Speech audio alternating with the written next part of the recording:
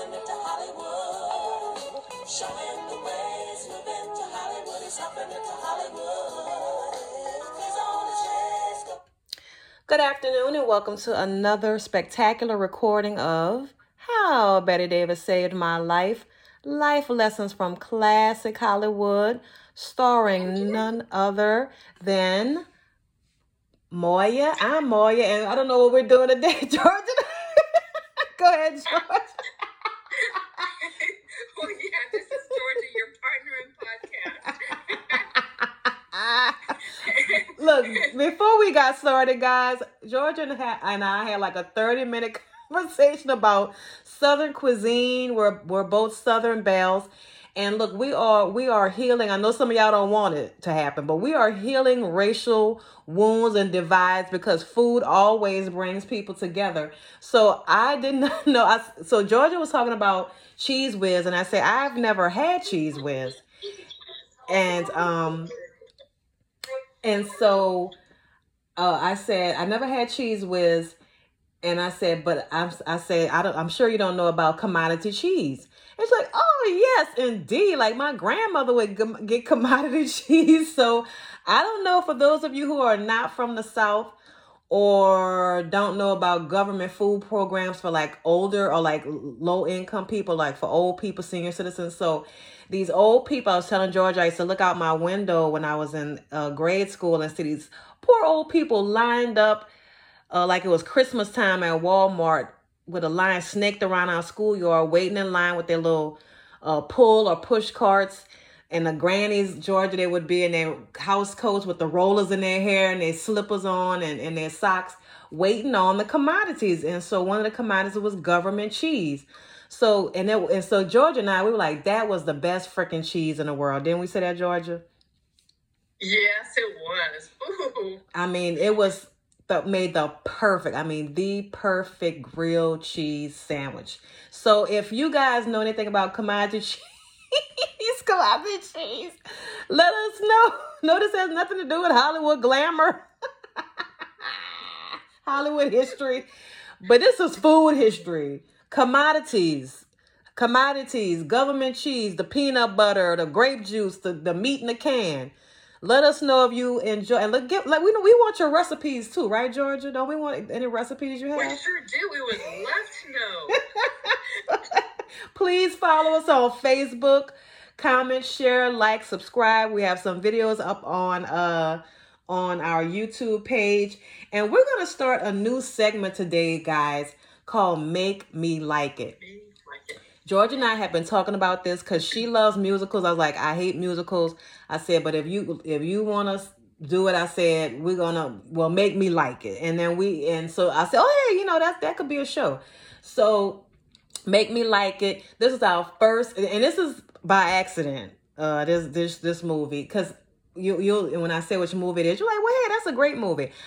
Okay, so in full disclosure, I was thinking about another movie, suggested this movie by accident.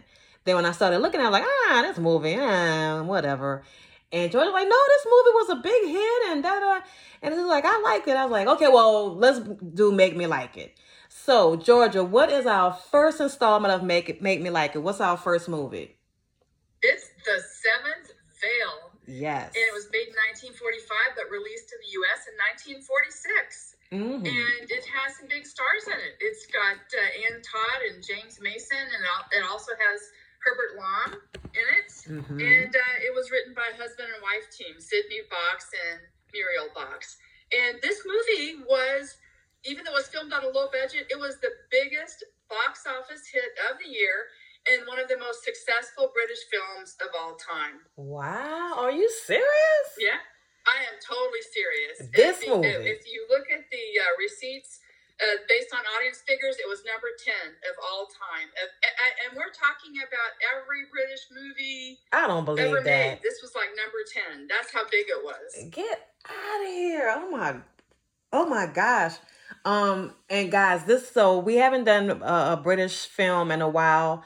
We started off with Genevieve and Wrong Arm of the Law, a Peter Sellers joint. And so we're back with a little British cinema. And Georgia, don't you, and guys, go I mentioned this documentary a while back. I know it's on Prime Video for sure. What Killed British Cinema? Please go back. Go and look at that documentary, because I didn't even realize that British cinema was no longer how it was back then. Because British cinema was rivaling Hollywood. Of course, Hollywood was still king, but British cinema was right under it. And so, Georgia, what's the name of that production company? I can't remember. Guys, so this is the production company, and I said I was going to remember, and I still forgot. Well, you see the big, beefy, muscular guy with hitting the gong before it comes on. And that's so, isn't that so... Archer. Okay, it's Archer. Okay, so isn't that's so iconic, that guy? That's up there with the MGM Lion, the Fox Searchlight and everything. So in British cinema, that guy hitting the gong, and then there's the other one, Gainsborough, and there's some other British cinema. But yeah, so it's one of these productions. So Georgia, tell us a little bit about this film. So again, Georgia is going to she's not going to try to make me like it, but convince me that it's better than I'm ignorant, Georgia. So enlighten me. Okay, well, this is the thing about this movie. At the time, this movie it started out as, this is a psychological drama.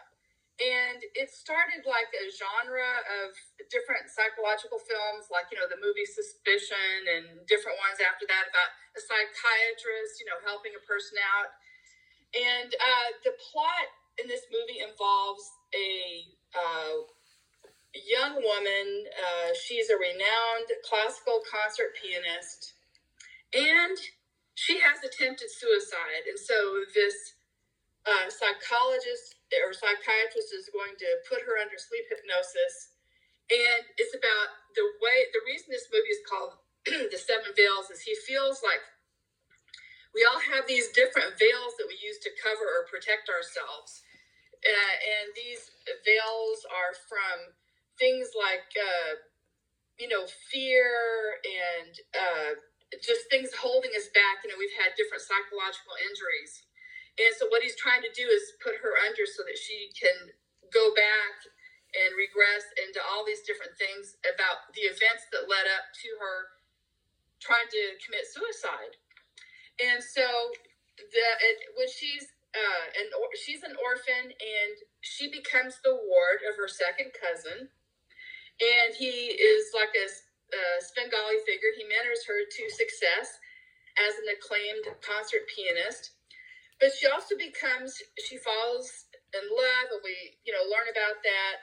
And then we're kept guessing until the very end as to whether she's ever able to break away from the power that this mentor has over her, and which man she chooses. And I have to say that the ending is very abrupt, and it's unexpected and surprising. Yes, I love how Georgia said about the ending. Yes, we are keeping it from you. We will not spoil it from you. And just to sweeten, go back to what Georgia said, Antai's character, and Antai has a face of an angel. Those of you who don't know who she is, she looks like butter wouldn't melt in her mouth, as the old saying goes. Very lovely to look at. She's an orphan, and she falls into James Mason's his character, his lap, or into his home, into his care. She's 14. And Georgia, he's about how old? Maybe 28 or something like that when we first meet him. I think so. But, but the interesting thing is, in real life, they're both the same age. Okay, yeah. But she plays like a 14-year-old. Very well. Yeah, I think you're right about the age he's supposed to be at. Yeah, so about that age. Yeah, let's give him between 28 and 30. She's 14, and she plays a young girl. You watch her grow up, young lady, teenager young lady and woman, very, very convincingly. So there's about a 14-year age gap. And so guys, in our last podcast, we did the A Doll's House, Henry Essam's Dollhouse. Before that, we did the Red Shoes. And again, I picked this. I was trying to get another movie with Ann Todd. I picked this one by accident. And it was I was trying to do the Paradigm Case. I think I mentioned it. We were going to do the Paradigm Case later on. But anyway, so we were not trying to have a pattern of men controlling women, but it just so happened that we've done 3 in a row, but it was strictly by accident. So there's a lot of, and going back to the Doll's House, I remember asking Georgia, could you take out your contemporary view when looking at a Doll's House, because you had to look at it in Edwardian times, and Georgia like, no, it was difficult. Same thing with this movie too, right, Georgia? When she goes into his house and he's filthy rich, his house. Now let's talk about the set design. Wasn't it captivating? His house, Nicholas's. I think his name was Nicholas. Yes. What's his Mason's character? I could hardly pay attention to the story for looking at the set. Wasn't it? And we've seen a lot of sets with these grand homes, and they're almost like palaces. But for a one man to live in this absolute palace, and whoever did the set design, forgive us for not knowing. If you know, tell us in the comments. It was gorgeous, wasn't it? Oh gosh, yeah. His home was in my opinion, was another character in the movie, and it kind of did, because the home swallowed her up. Yeah, because she was the only girl in an all-male home.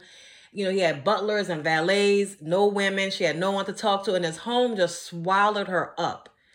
And he dominates her. He locks her in a room and all this kind of stuff, like a bird in a gilded cage and what have you. So pay attention to the set design, because it kind of plays a part in the movie. But Georgia and I were looking at it throughout. So Georgia, this was your first time seeing this movie, right? Yes. Okay.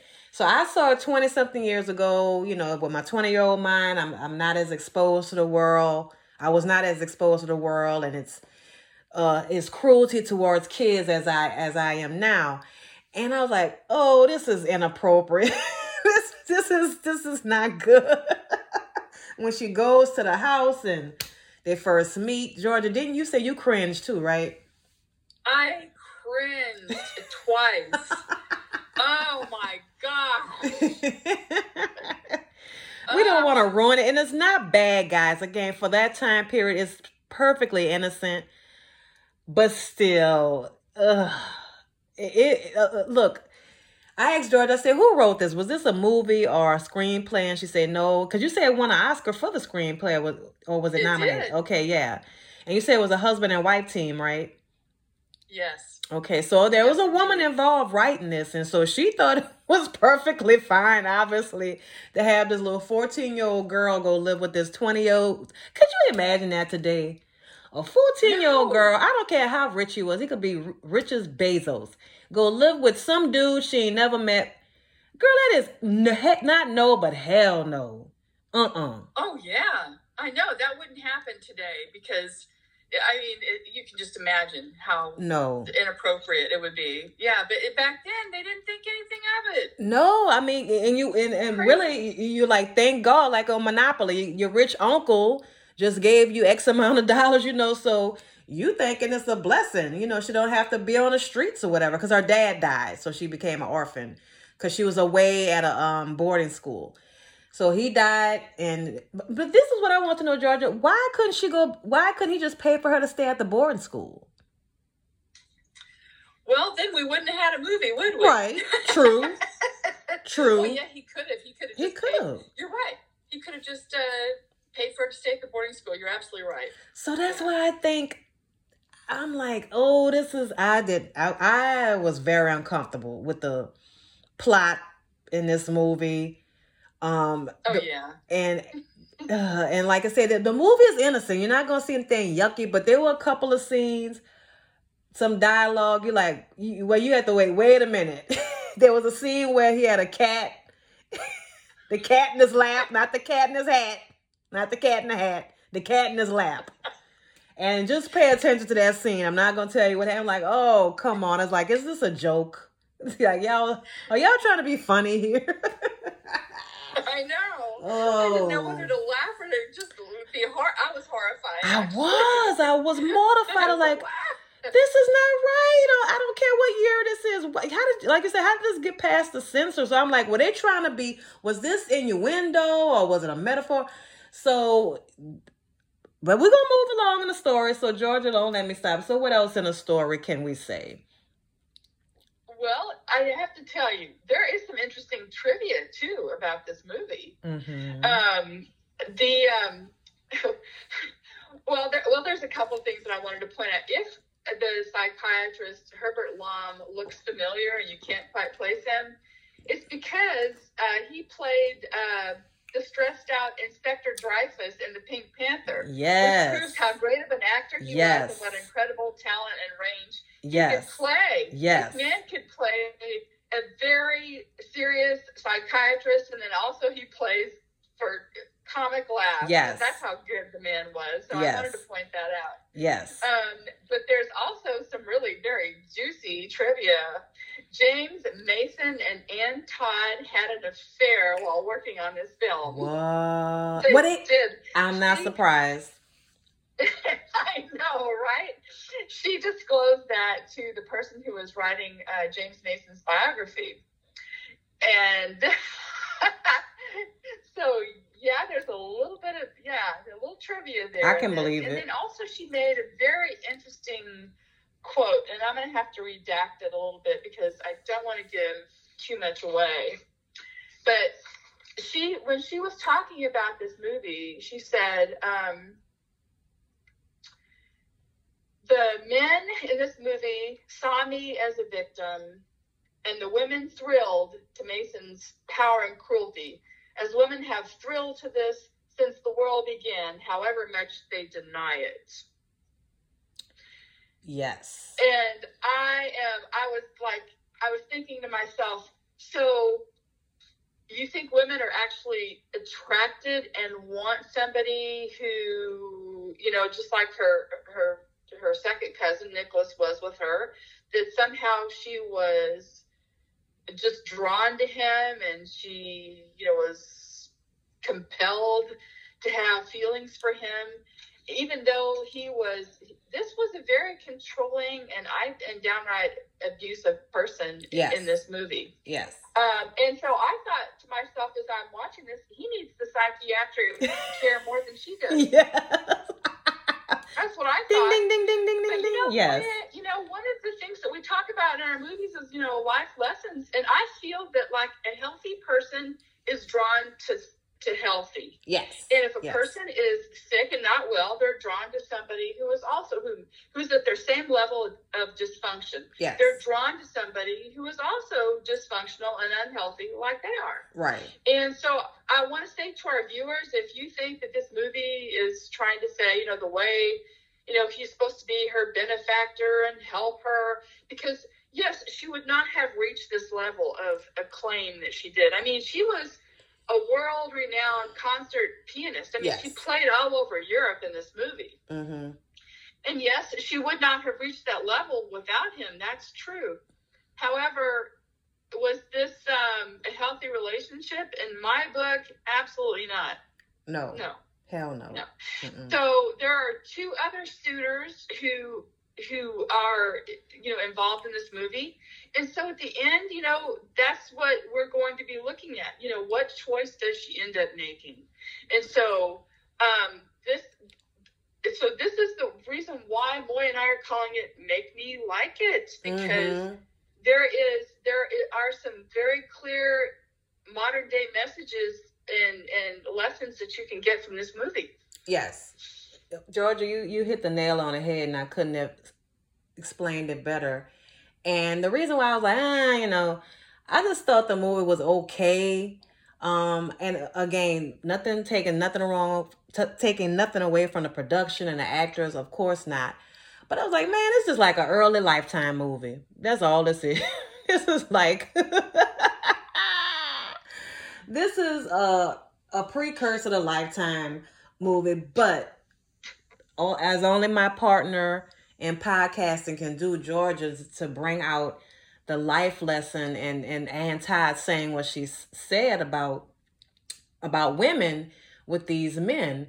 Because yeah, we all know the old adage, most women like a bad boy, and that's true. I'm not even gonna sit up here and lie about that.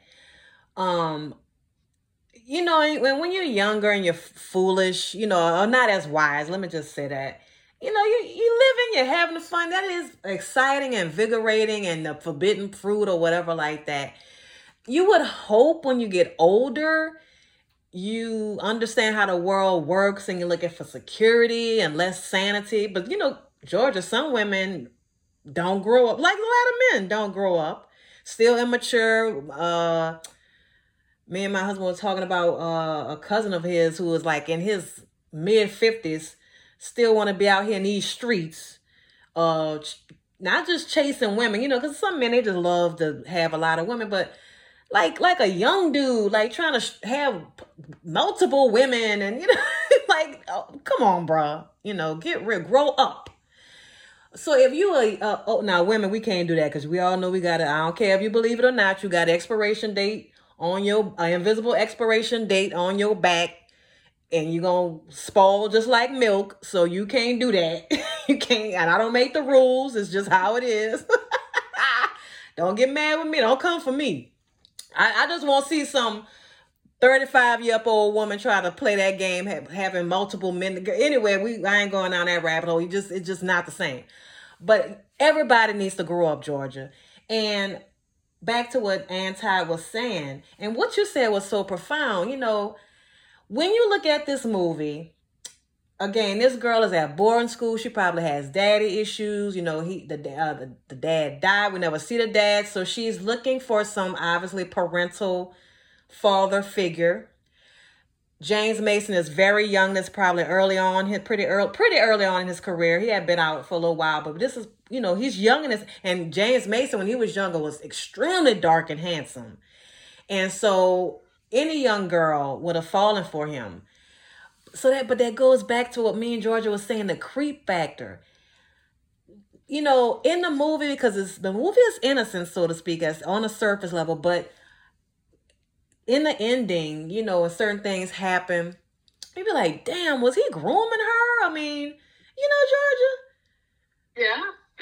And you could go back and there's nothing he's outright said or did, but again, fast forward to today's time, would it be appropriate for a 14-year-old orphan girl to go live with a male cousin, once removed, she's never seen before, because he's our only living relative and he has a lot of money and would that be appropriate? Boy, not in today's world. No. Everybody would, no. Anybody with sense? Because you would say, bruh, why don't you keep paying for the girl to stay in her boarding school? That would be the best situation for everyone around. But go and live with you, and you're a bachelor. I told you earlier, there was no women in that home. That is not right. That is not good. I don't care how liberal-minded. You're going to be liberal-minded with your own damn children. No, if I hadn't to say, this little girl would have never went to stay with him because it was not appropriate. Yeah. And you will see the relationship, again, nothing bad. It was strictly business, huh, Georgia? Not until a certain point in the movie, and you still couldn't nail them down and say it was anything bad. Wasn't their relationship strictly business for the most part?